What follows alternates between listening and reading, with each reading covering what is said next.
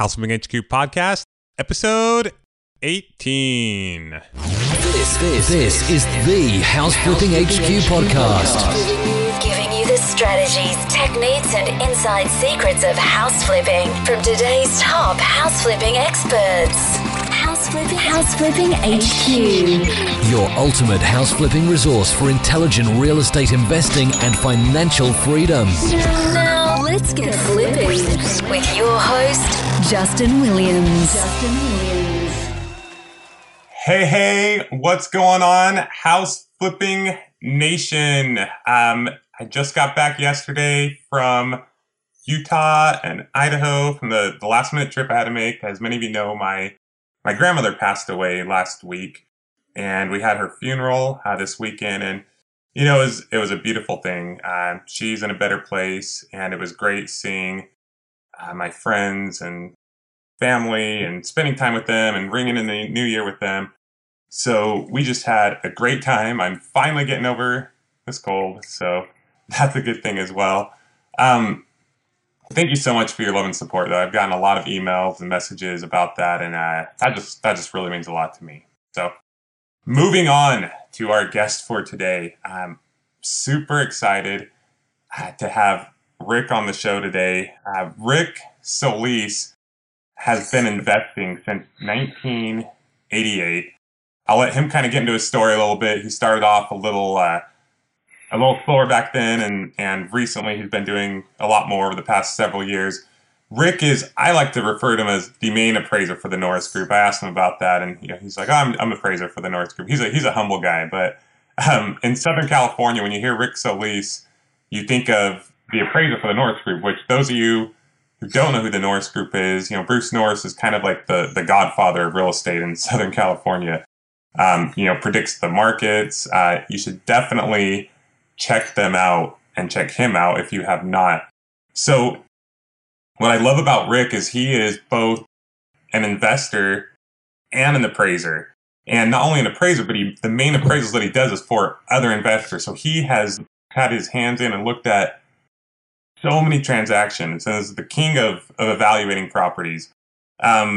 Just a couple numbers here. He's done about 200 transactions of his own as far as buying, purchasing and selling properties, 250 loans, which he's done. And then as far as appraisals go, Rick, you can correct me if I'm wrong, but I think you said you've done about 12,000 appraisals. And yeah, it's averaging about 500 a year. That's incredible. And like I said, most of those are for house flippers. So he has a wealth of knowledge. A few months ago, Rick and I had the opportunity to speak together at an investment club at Joe LaHore's. I'll put this in the show notes. Joe LaHore has a great investment club in Orange County. What's it called, Rick? Is it the Orange County Investment Club, PD? Yeah, I couldn't help you with that. I think that's what it is, but I'm bad with names, and my memory's not the best either. And I'm just kind of laughing because Rick and I, you can tell we have some similarities in that area. Neither one of us remember exactly what the name of the club is, but what I loved was once I heard I was speaking with Rick, I knew I didn't have to dress fancy. No, I mean that as a compliment. I mean that as a compliment. I mean, I was pretty sure Rick would be wearing shorts and sandals, and sure enough, I think that's what you were wearing, right? Or I think I stepped it up, and I had a pair of shoes on, tennis shoes, and a button up the front shirt, and that's as dressed up as I get. You did wear a button up shirt. Usually I see you're in t-shirts and sandals, and it just kind of goes to show the genuineness. Is that a word? Genuineness? I don't know that word, but just goes to show how genuine Rick is. He's not out there to show off or prove anything. And anyone I talk to about Rick, they feel the same way. He's just a genuine guy, knows his stuff, one of the smartest people I know, doesn't have anything he's trying to prove to anybody, just doing his thing. So, ladies and gentlemen, without any further ado, I give to you Rick Solis. How's it going, Rick?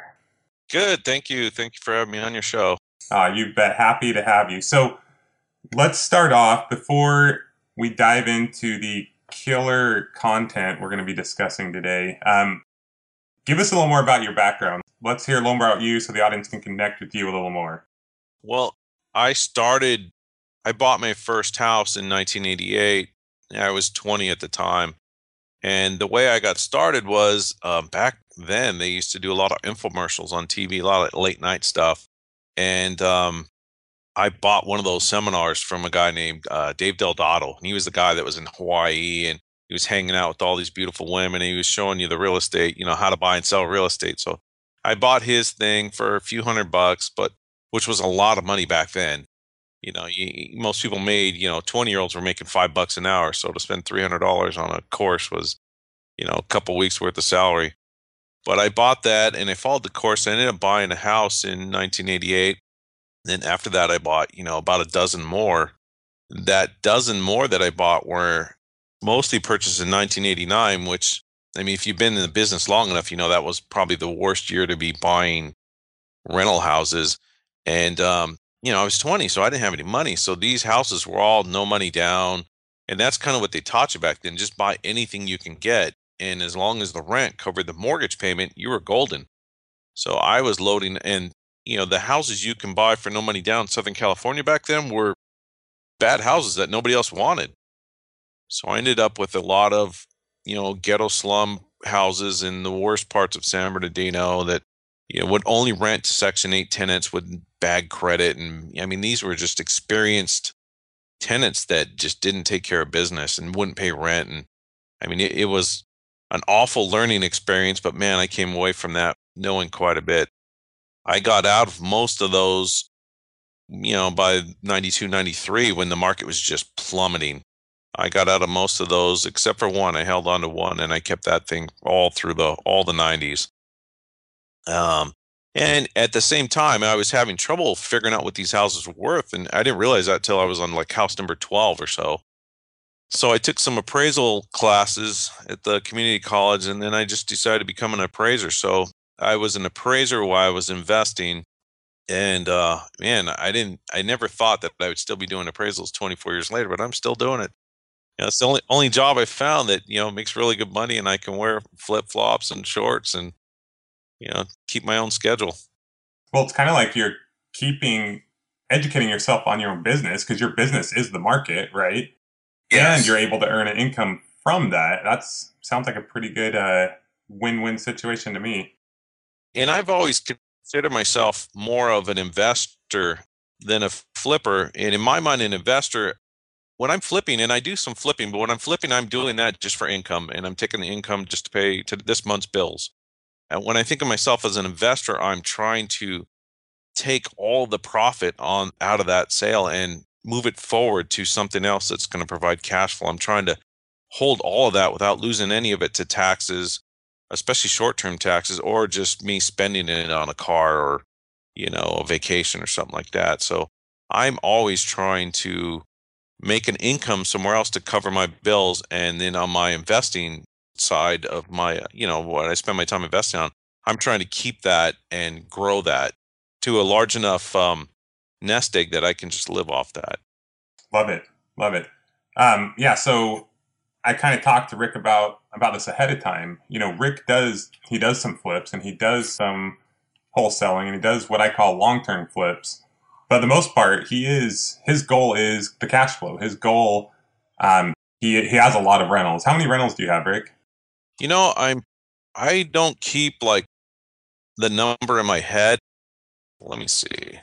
I think with the one I just bought last month, we're at 53. And then I've got a couple loans I'm foreclosing on that I'll probably get those houses back. So I'll probably be, 56 within the next 3 or 4 months. Yeah, that's fantastic. So even though our focus here on House Flipping HQ is, creating a robust house flipping business, I wanted to bring someone like Rick on because, even I have a handful of rentals, and it's just, there's a crossover. Even if you're a house flipper and you have a house flipping business, you're going to have to at one point or another deal with tenants, or maybe you want to have a few tenants or a few rentals that can kind of help offset some of the income. And it just made a lot of sense for me to bring Rick on because there's so much crossover in what he does and what we do as house flippers. So, okay, great, Rick. Let's see what else. So we talked a little bit about your background. Tell me a little more about where you're at right now in your business. I'm really market time. Market timing for me is a lot. Timing from Bruce. So the transactions, the properties that I plan on kind of flipping I'm planning on selling starting this year, next year, and the following year. I acquired most of those in 2010 when I saw prices were, plunging.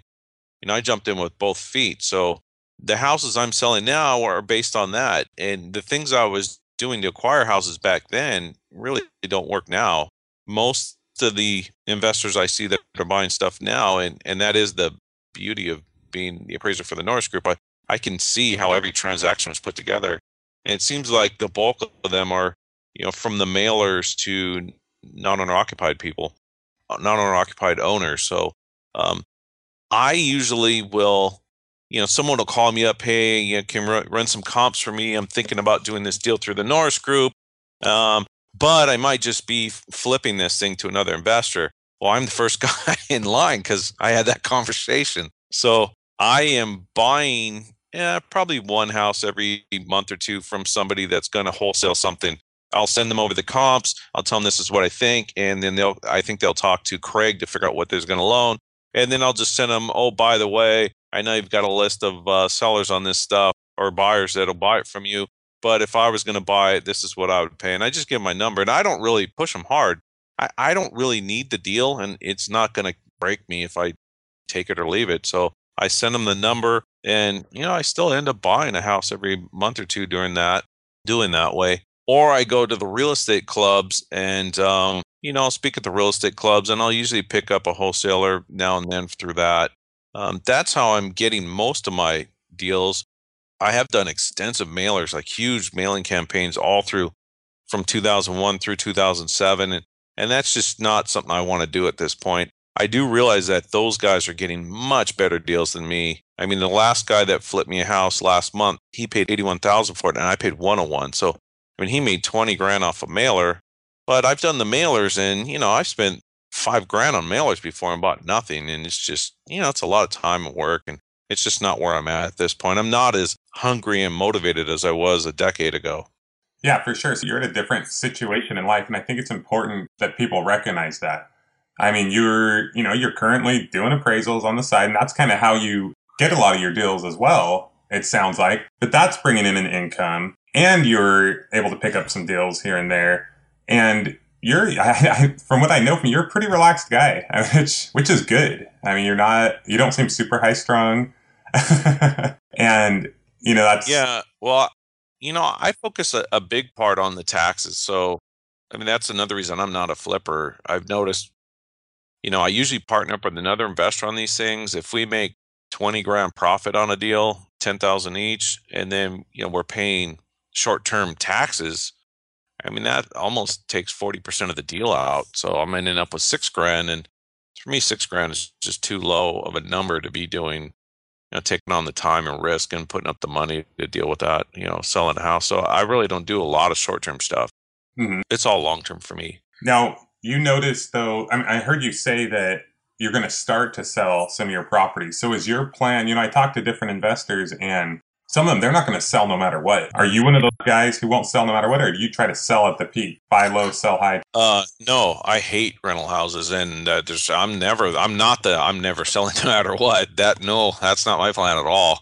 I don't want to be in my 50s with a tenant calling me. I got a tenant call yesterday. Hey, my heater's broken. I don't want that call. 5 years from now. So my plan was not to sell at the peak, but sell as we get to a certain profit. If I can walk out with, instead of making $20,000 profit on a house, that house I was mentioning to you, if I can get to 100, that's, when I start exiting. And so houses that I bought in 2009, I'm going to start selling this year. So me and my partner, business partner, are going to start selling like the problem 20% of our portfolio. And it seems like 20% of our rentals provide 60% of the hassle. So the tenants are moving more frequently, or we just get we have bad tenants in there, or a lot of repair calls. So by eliminating that 20%, half or more of our problems are going to go away. So, and that's pretty common with rentals. Sometimes you get, a good one and you don't hear from anybody for 3 years. They just mail you a check month in and month out. And then other ones you get a call like every 2 weeks. And those are the guys we're just getting rid of. So, I refer to that as, so you are in a way flipping, it's a long-term is what I. Yeah. I am a long-term flipper. I'm not committed to residential real estate ownership. That's not, that's not, I only like that if property values are going up. Yeah. I've been through 2 downturns now, and I can tell you, being a landlord when market values are declining is just miserable. That is not something you want to do. There's not really any point of it, in my opinion. Which is the only reason. That's the only reason I even have rentals right now, is because from what Bruce and predicting the market's going to go. Okay, I bought 10 rentals. It's the way to go. I mean, when I was flipping a lot of houses in 2001, and I realized kind of about maybe 50 transactions in. Well, there's some that came with tenants. And if we could just keep that tenant in there paying for like 9 months before I did that rehab, then get them out, rehab it, and sell it and close it on day number 366. Well, my tax bill got cut in half. And instead of getting 30 grand for that house, I ended up with 60 or 70 grand. And it's not easy to find deals. So if I did that, I'd only have to do half as many deals, or even less than half, maybe a third as many, and make the same income as people that were buying and fixing them and selling them constantly. So that's kind of the mode I've gone with. And with the batch that I bought in 2010, I almost got to the point where I thought, I'm buying these houses for 75 grand. As soon as they get to 200 grand, that's when I'm going to start cashing out. And, a lot of those are getting to that point starting this year. So they're not quite to 200 grand. Maybe they're at like 160, but I'd like to kind of average out my exit point. And by selling those, I can clean up a lot of financing problems on the other 80%. Yeah, I love that. Okay, so talk to me a little bit about, I know, you mentioned, taxes. I know that ends up being 35, 40% on flips. And that's just because you're taxed as ordinary income. Now, neither one of us, for the record, are accountants or tax experts. Yeah, but absolutely. I'm just going off experience. If I'm making an income and as a side job, I rehab and sell a house and I'm out in 3 or 4 months, about 35 to 40% of that goes away to the tax man. Yep. If I've held that house for a year and a day, it's 24%. 24%. Much rather give away 40 or 25, a fourth of the deal instead of 40% of the deal. Yeah. And if it's 2 years and it's like what, 15%, or am I? No, it's still the same. So it's 15% feds and 9% state. It's always 24, although they do fluctuate on the, both of them change that number from time to. But also, if I can go a year and a day, I can 1031 exchange into something else that will, potentially deliver a very large payday, a few years down the road. And I'm all about, I'm trying to build my wealth and not necessarily my, just my income for right now. Yeah. I'm not looking for the big payday right now. I'm looking for the huge payday 3 or 4 years from now. Down the road. Now, you talked about the properties that you would get, and they already have a tenant in them. That's kind of a similar thing that I would do earlier this year, and part of last year as I was accumulating a few rentals, was if we got a property and already had a tenant and they were a good paying tenant, hey, let's just keep them in there, right? Why not? And then that's kind of how I focused on that as well. So it's interesting hearing you say that. That's the best. I learned that last go around. And the other thing is, if by having a tenant in there, you can time when you're going to sell the house. So if I'm buying a house in October and then I'm going to rehab it and put that thing on the market November 1st, I hate selling a house between like Halloween and Valentine's Day. It's just not for me. Yeah. I would much rather be selling a house when people have their tax refund, so I like to sell from March to like, September. So with a tenant in there, if I can keep them in and kind of time it so I'm selling during the optimal buying season, that's where I want to be. Yeah, that's awesome. You can time it.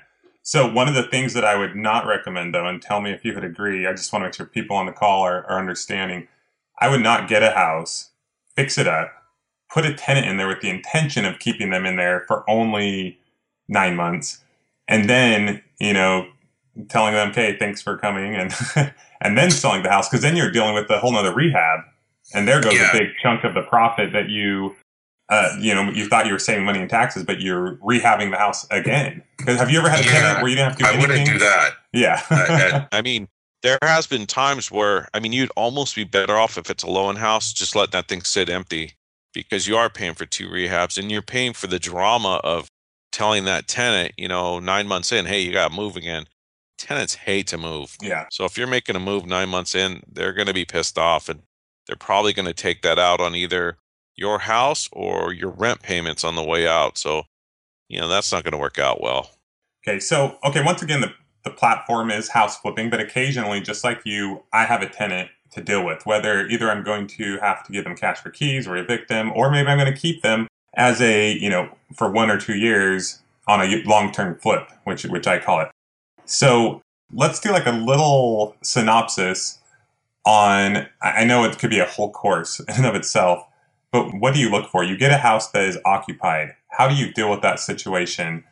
Number one, if you want to keep the person there, or number two, if you need to get rid of that person. How would you go about that? When I get a house that's occupied, in fact, I just got one. We got one in Bloomington, and the house is just a mess. It's nasty. And I went and saw it beforehand, and the guy is paying $700 a month for a house that probably should rent for $1,200 a month, but he's doing all the maintenance. So I immediately sent that guy, as soon as we closed escrow, I sent the guy a letter, and I said, look, you've been there for a while. I can offer you one of three things. And he was kind of a slow moving tenant. He didn't pay very well. So I said, the first deal is I can offer you $3,000 to be out within 2 weeks, and I will just meet you at the property, hand you $3,000 cashier's check, and we'll just go our separate ways. The second thing is I can just keep renting to you for $700 a month, and if that works out and you're willing to take care of the property maintenance, we can keep that going. The third thing is you can do nothing. You could throw this letter in the trash, and the eviction will start in a week, because a lot of times they will do nothing when they get your letter. So you got to let them know that you're going to do something. Yeah. And literally, within a week or two, you have to have that 3-day notice on the door, because a lot of times the landlords that are selling these properties have had problems with these tenants, and the tenants are used to just doing nothing and getting a free ride. So, you got to kind of let them know that you mean business. But I offer enough money that it's a big incentive for them to move. And the reason I offer this guy $3,000, and actually my number is usually closer to $5,000, but he was only paying $700 a month, depending on what they're paying. The reason I offer that much money is because it usually costs me $2,000 or $3,000 to haul away all the junk they leave at the property. So you get that money, they have to take all their stuff, and evictions are running about $1,000 right now. Yep. So I'm going to, best case scenario, spend $2,000 hauling off their junk, $1,000 on eviction, and lose 2 or 3 months of rent, or I could just hand them, $3,000 or $4,000 or $5,000, and they leave happy. I would much rather just save the drama, write them the check, and get them out. Most people will not offer that kind of money. Their cash for keys thing is like $1,000, and I kind of look at it from the tenant's perspective. I'm sitting in my house, I'm staying there for free, and the same house is going to cost you $1,200 a month to rent. You're offering me $1,000. Yeah, I'm not going to work with you. So, you have to make the number big enough to make them want to move. And we do the same thing. We'll focus on cash for keys versus trying to deal with an eviction. And evictions are nasty. And if they get an attorney involved or do a BK, eviction can drag out for 6 months and run you a couple $1,000 in legal fees. Yep. And then you got holding costs and money that you're not getting from rent and all kinds of things. And the tenant's just destroying your property on the way out. Because they're pissed off by that point, and they're taking it out on the rich landlord. Yeah, exactly. The rich landlord, right? Yeah, they just think you're made of money. So, they don't have any clue that they're paying you $700, and our payment on this house is probably closer to $900. So every month we're going to lose $200 on this thing while this guy's sitting in there. Yeah. But he thinks we're going to take his $700, and we're just heading to Vegas. As soon as we get his rent check. That's normal mentality on that stuff. Exactly. Okay, so how do you, cash for keys, you mentioned that first. Now, that's the term, of course, that people use when they pay someone to leave. If someone says, okay, I'll take your $3,000, how do you go about that transition? Okay, well, I put a time frame on it. So, you get $3,000 if you're out in 15 days, and in fact, all of them will not be out in 15 days. And then I let them know on day 15, we start an eviction, and the amount drops by $100 a day. Okay. But I still want them to know there's an incentive to move out, even while I'm in the eviction. So, if they're they're 10 days later, so they're on day 25, I might give them $1,000 less, but it's still cheaper than hauling off all their junk and meeting a marshal at their property and a locksmith. I hate doing that. So Yeah. I'll try to avoid that at all costs if I can. So I will hand them money all the way to the end. I'll even promise them that, hey, I'll give you a great reference to your next landlord. Yep. If you and in addition to the cash for keys, if I'm evicting them, I'll never give them a great reference though. The next landlord, I'll just promise them anything to get them out the door if we're at eviction stage. I mean, at that point, you got to do whatever you can just to get possession. So if they agree to cash for keys, do you have an agreement, like a cash for keys agreement that you? Oh yeah, I go there with a very simple agreement, something I just write on. I go on Word, and it's just basically, hey, here's property address, here's the date, you're going to be up by this day, I'm going to pay you this much.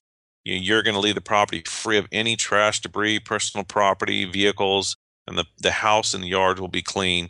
And if you're not out, I spell out the terms. It's very basic. All my contracts are like that, very basic stuff I can type up myself in 10 minutes. And it just really easy for them to understand, and really easy if I go to court for a judge to see that I'm not trying to pull a fast one. I don't have like a 30-page document. I'm trying to pull the wool over their eyes. I'm offering a fair deal, and I really am. I'm trying to give them a fair deal to just get out of the house and give me the house back. So you sign the agreement right away, and then you give them the money once they are out. The day they're out, everything's out. They give you the keys. You give them the check. Yeah, I give them the check. I don't give them a penny beforehand. A lot of them will tell you, hey, I need some moving money. Yep. And I'll usually point out, well, yeah, I'm paid rent 3 or 4 months. Why don't you use that rent you Exactly. save, to get the truck or whatever. But I mean, if I have to, I might put a deposit down for a rental truck, and that doesn't happen very often.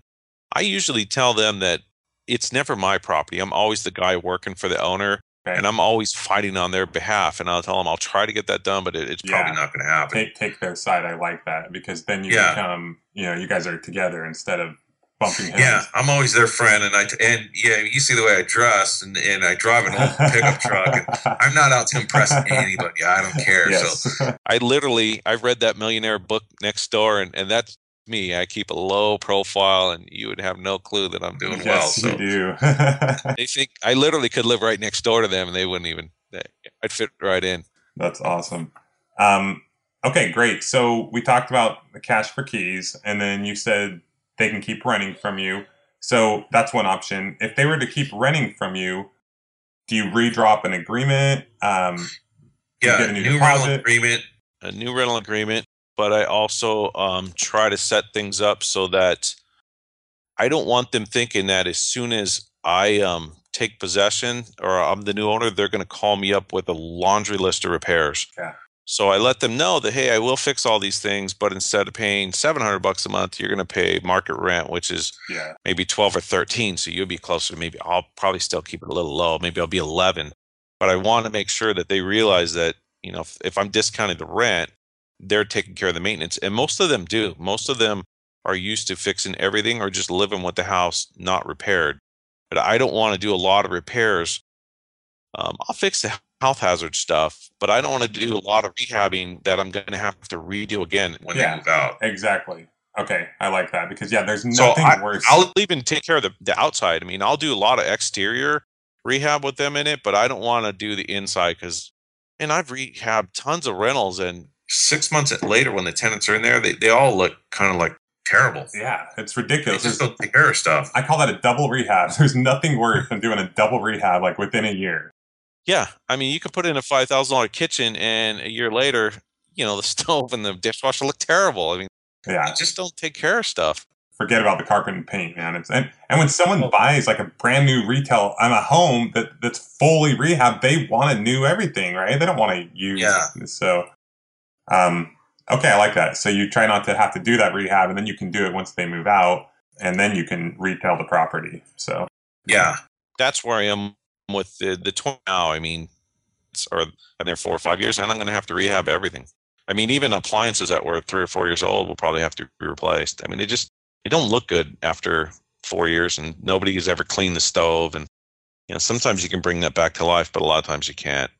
Yeah, and if you're making 50, 60, or 100,000 or more, like you said, it's totally worth it to get that retail value. Absolutely. Okay, so let's talk really quickly. Let's touch on evictions because I know you mentioned that.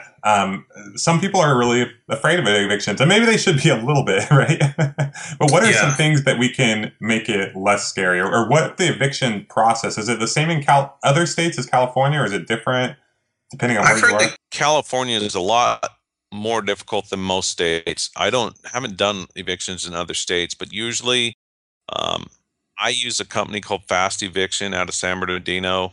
There's a bunch of companies just like that, and I literally just call them up, say, "Hey, here's the tenant. They're not paying rent."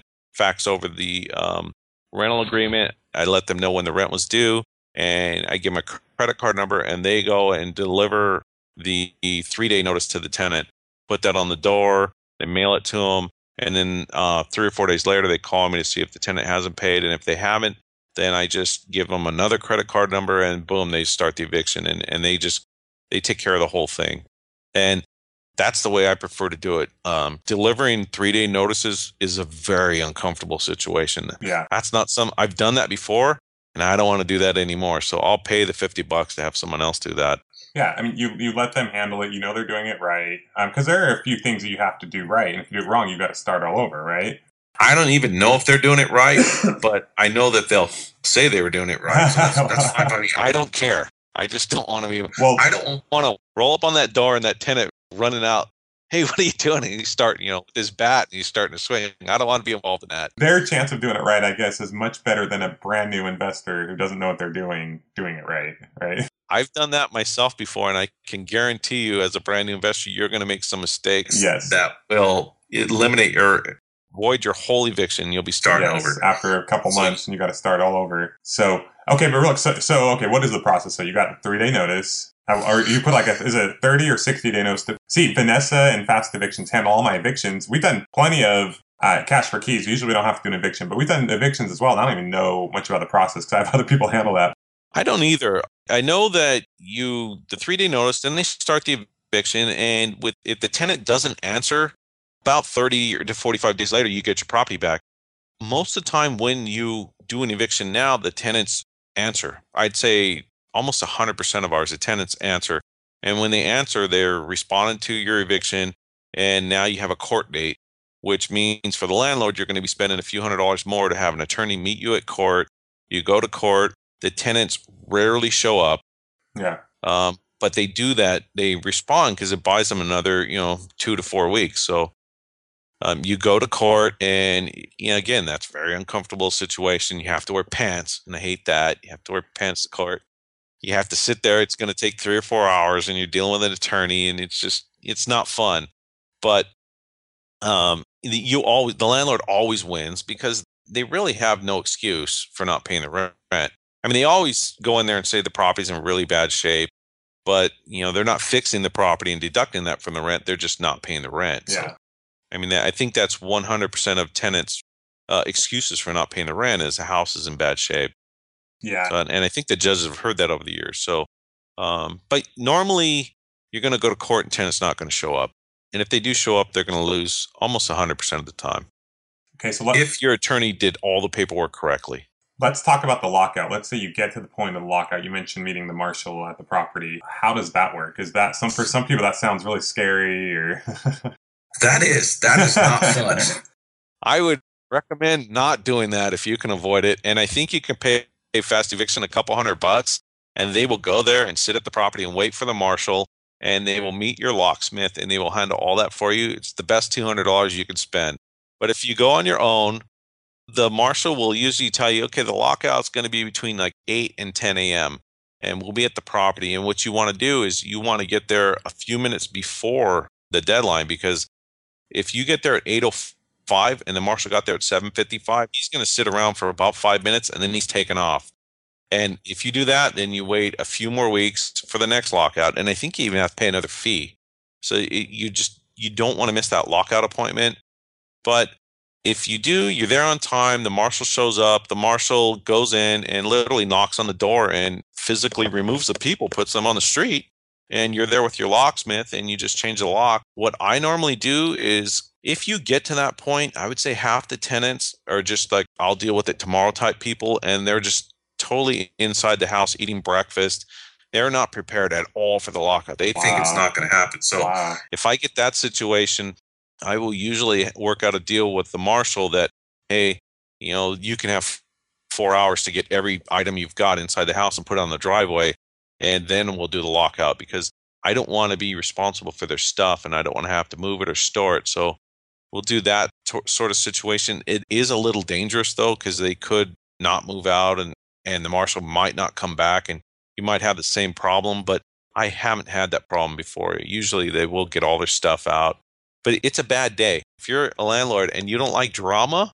it's a bad day. If you enjoy drama, then you're going to have a great time. And a certain segment of people love that. I mean, they enjoy the whole thing. It's a great story for them, and they consider great entertainment. For me, it's kind of uncomfortable. I try to avoid it.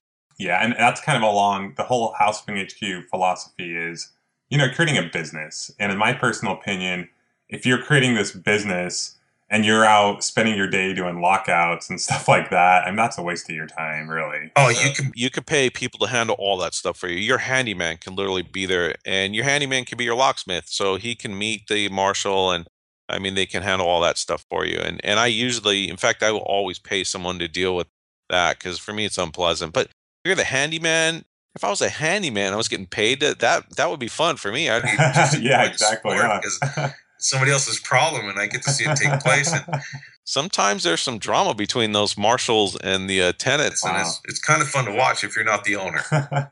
And especially someone who's taken advantage of you for months and not paid their rent. And yeah, I mean, as the owner, you're pissed off. As the handyman, you just don't care. It's not your problem. You just whatever. You just give me my money, and I'll change the locks, and I'll watch the show. So, for the record, for everyone listening, I mean, we've done so many houses where we've had occupants when we bought the house, and we very rarely have to do an eviction. When we do, it very rarely gets to that point. But we have had probably about 5 to 10 lockouts, and I've never gone to one. So I don't even really know what happens. Just gets taken care of. So you don't have to deal with all that stuff. I just want people to know about it. I would say over the last 10 years, I've probably had 100 situations where the house came with a tenant. And of those, maybe 10 of those, I couldn't get the tenant to take either rent or cash for keys. And so that was 10 evictions and maybe 2 or 3 lockouts. I mean, it's pretty rare. And that's all worst case scenario. And if I know this is going to be, if I get a sense that this is going to just be a nightmare, I will usually flip that to another wholesaler and let them know, hey, this is going to be a nasty eviction. I just don't want to deal with this. Give me $5,000 and the deal's yours. And I do that a lot too.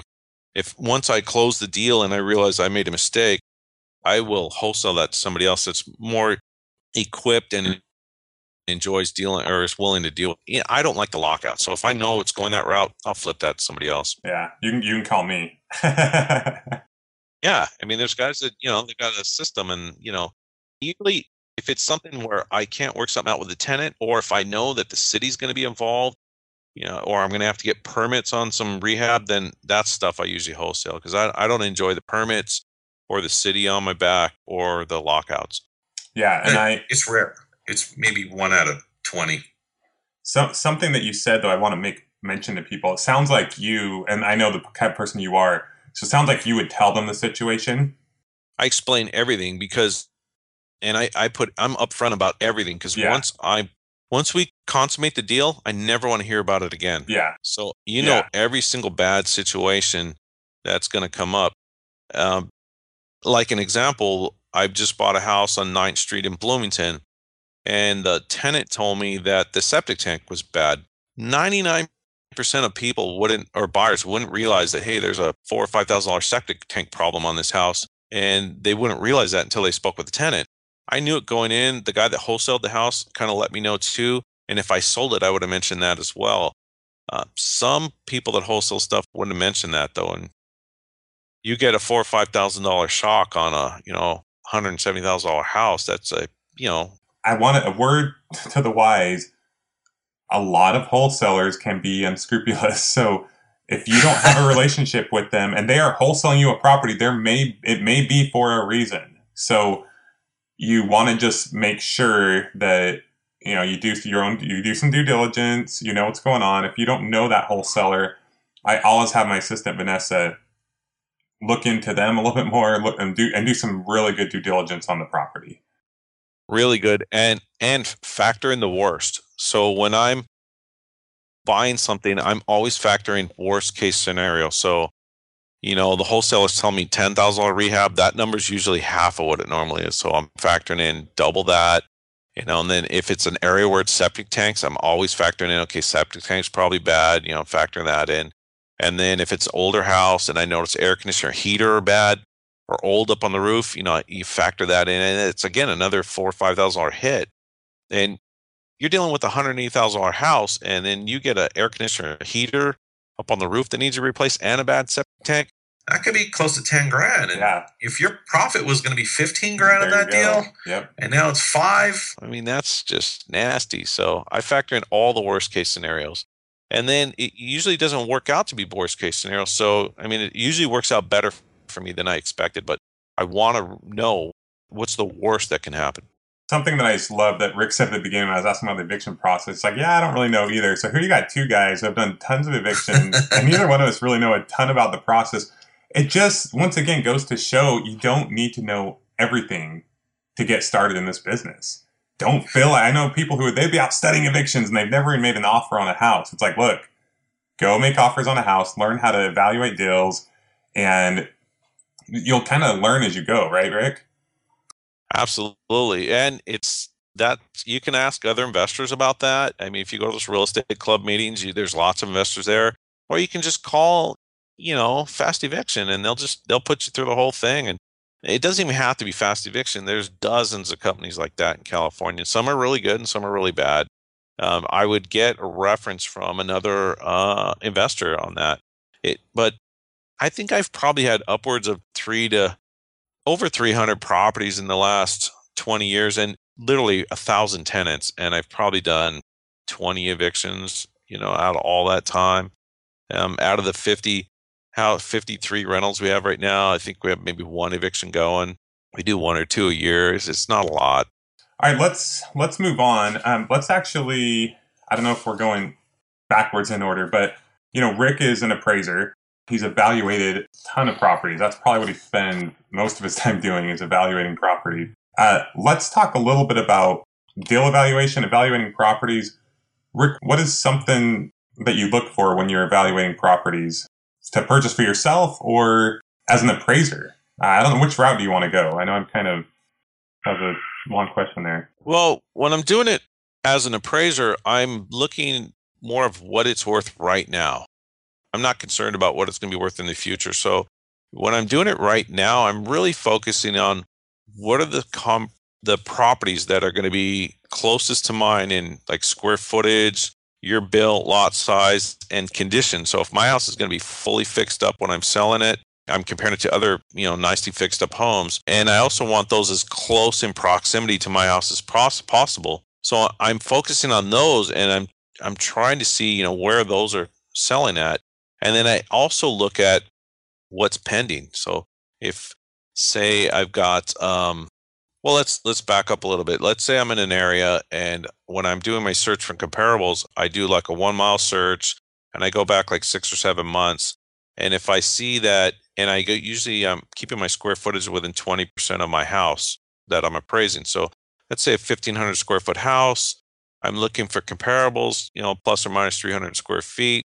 So I'm looking for all the houses that sold within a mile within the last 6 months from 1,200 to 1,800 square feet.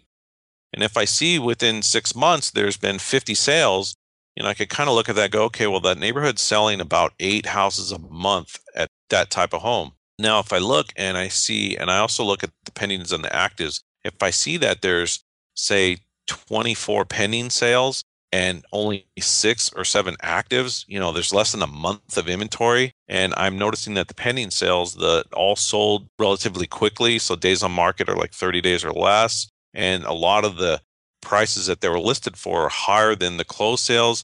I can kind of tell that, that market is going up. There's very little inventory, and there's plenty of sale activity. And, I'm pretty confident about that as an appraiser that, I'm going to probably appraise that towards the upper end of the closed sales. So the closed sales might be selling from like 150 to 200, and my house is going to be in good shape. My value is going to be probably closer to the $200,000 range. Now, on the flip side, if I had 24 closed sales in that same 6-month period. So I'm only selling like 4 a month, and there's 4 in escrow, and there's like 15 active listings. So that's like a 4 or 5 month inventory level. That would concern me more. And I'm noticing that the listing prices are a little lower than the closed sale prices. That kind of tells me that the market is declining, or there's not as much demand for that. And so if that's the situation, I'm probably going to appraise a little lower, on the low side or the mid range. So I'm looking at that. Now, if I'm the buyer and I'm looking at, I'm going to buy this and fix this and sell this, and I'm concerned about where I'm going to be 2 or 3 months from now, I'm still doing that same search, but I'm really focusing on the listing comparables, because that's going to be not only my competition when I'm selling, but they're also going to be the closed sales. So, going back to those same sale comps, if they're ranging from 150 to 200,000, but I notice all the listings for the fixed up homes like mine are at like 190. Well, and there's a lot of them, there's like 4 or 5 months supply. That kind of tells me that I'm probably going to be selling for less money than that higher end sale. If my house was on the market right now, I'd be going up against, a dozen fixed up, homes just like mine. They're asking 190. My price is going to probably be 190 or lower. So I factor in all of that.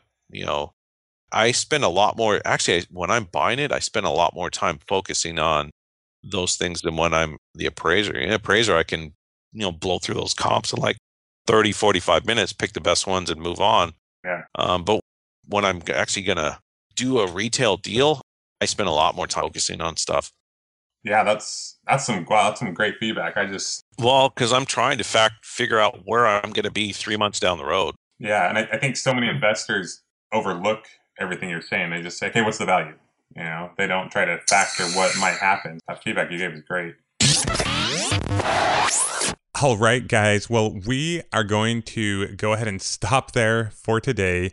We'll continue the interview with Rick Solis in episode 19. Man, I really love all the information he's sharing with us. Episode 18 was great.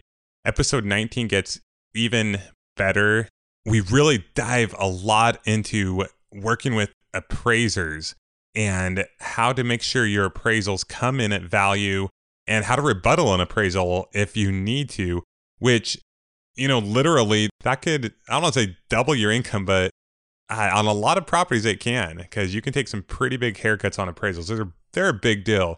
So Rick is the man to share with, and I've learned how to deal with appraisals through him. So look out for that in episode 19. We also go over creative financing, a bunch of other kinds of financing, talk about self-directed retirement accounts, how you can use your own to create your own, and also how you can help other people set up their own so they can lend you money through them. So a lot of great information there. You can check out all those show notes once again for today at houseflippingHQ.com/episode 18. So a couple quick housekeeping items here. I don't recall if I mentioned this yet or not, but I listened to Mark's recordings when he did the intros and outros for me when I was gone. So I'm not sure if I mentioned the money that you guys helped us raise from leaving your ratings and reviews to help some families in need this Christmas time. But this past, this in 2013 and during Christmas time, but we were able to, we did 28 ratings and reviews. So we were able to raise close to $300 to help out these families. And I tell you what, to go and see the face of these families in need, I just remember feeling a little anxious before I went, for whatever reason, just thinking about the holidays and thinking about business and things. And we went and delivered these things to these families, and that just all went away. And you really realize what's really important in life and what the purpose of even getting financial freedom is. There's a greater purpose, and I just want to thank you guys for that. And I know they're extremely grateful, them and the organization, which we were really able to help.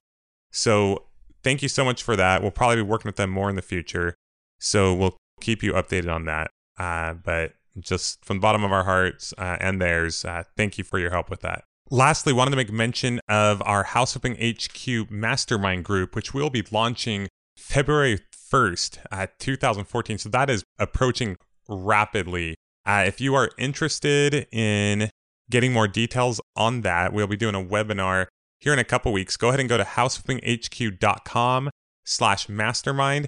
Put in your name and email, and we will know that you're interested, and we'll send you updates and information on that, as well as the webinar and details of pricing and any of the other details on how we're going to go about that. I'm really excited for that. I just think it's, as you know from before, my goal is to bridge the gap between the high-end gurus that will sell you everything, including their mother-in-law, for whatever amount of money they can get. And also between the investment clubs, which I think are phenomenal, but you kind of go and you don't have a guide or mentor or a focus group and that accountability. So my goal is to fill that gap and create something that I think is incredibly valuable and needed without having the, scammy guru upsell guys, take advantage of everybody. So anyway, that was kind of a ramble there, but that's what I do. So that's okay. So I think you get what I'm saying. houseflippinghq.com/mastermind, and we'll get you all the info. Alrighty. Well, once again, I need to cruise. Got to take off here pretty soon. I just got back last night, and now I'm heading to a seminar for the next few days. I'm going to New Media Expo, which used to be Blog World. Never did I think, Ryan talked about the marketing seminars he goes to. Never did I think I would be going to a new media seminar. So look at it, man, learning all kinds of fun stuff. So hope everyone has a fantastic week. Get out there, make some offers, make some things happen. Focus on what is really going to help you improve your business and not the things that aren't going to help you improve your business. And we will see you in a couple days in the next episode with Rick Solis in episode 19. Until then, happy house flipping. This has been the House Flipping HQ podcast. Your ultimate house flipping resource for intelligent real estate investing and financial freedom.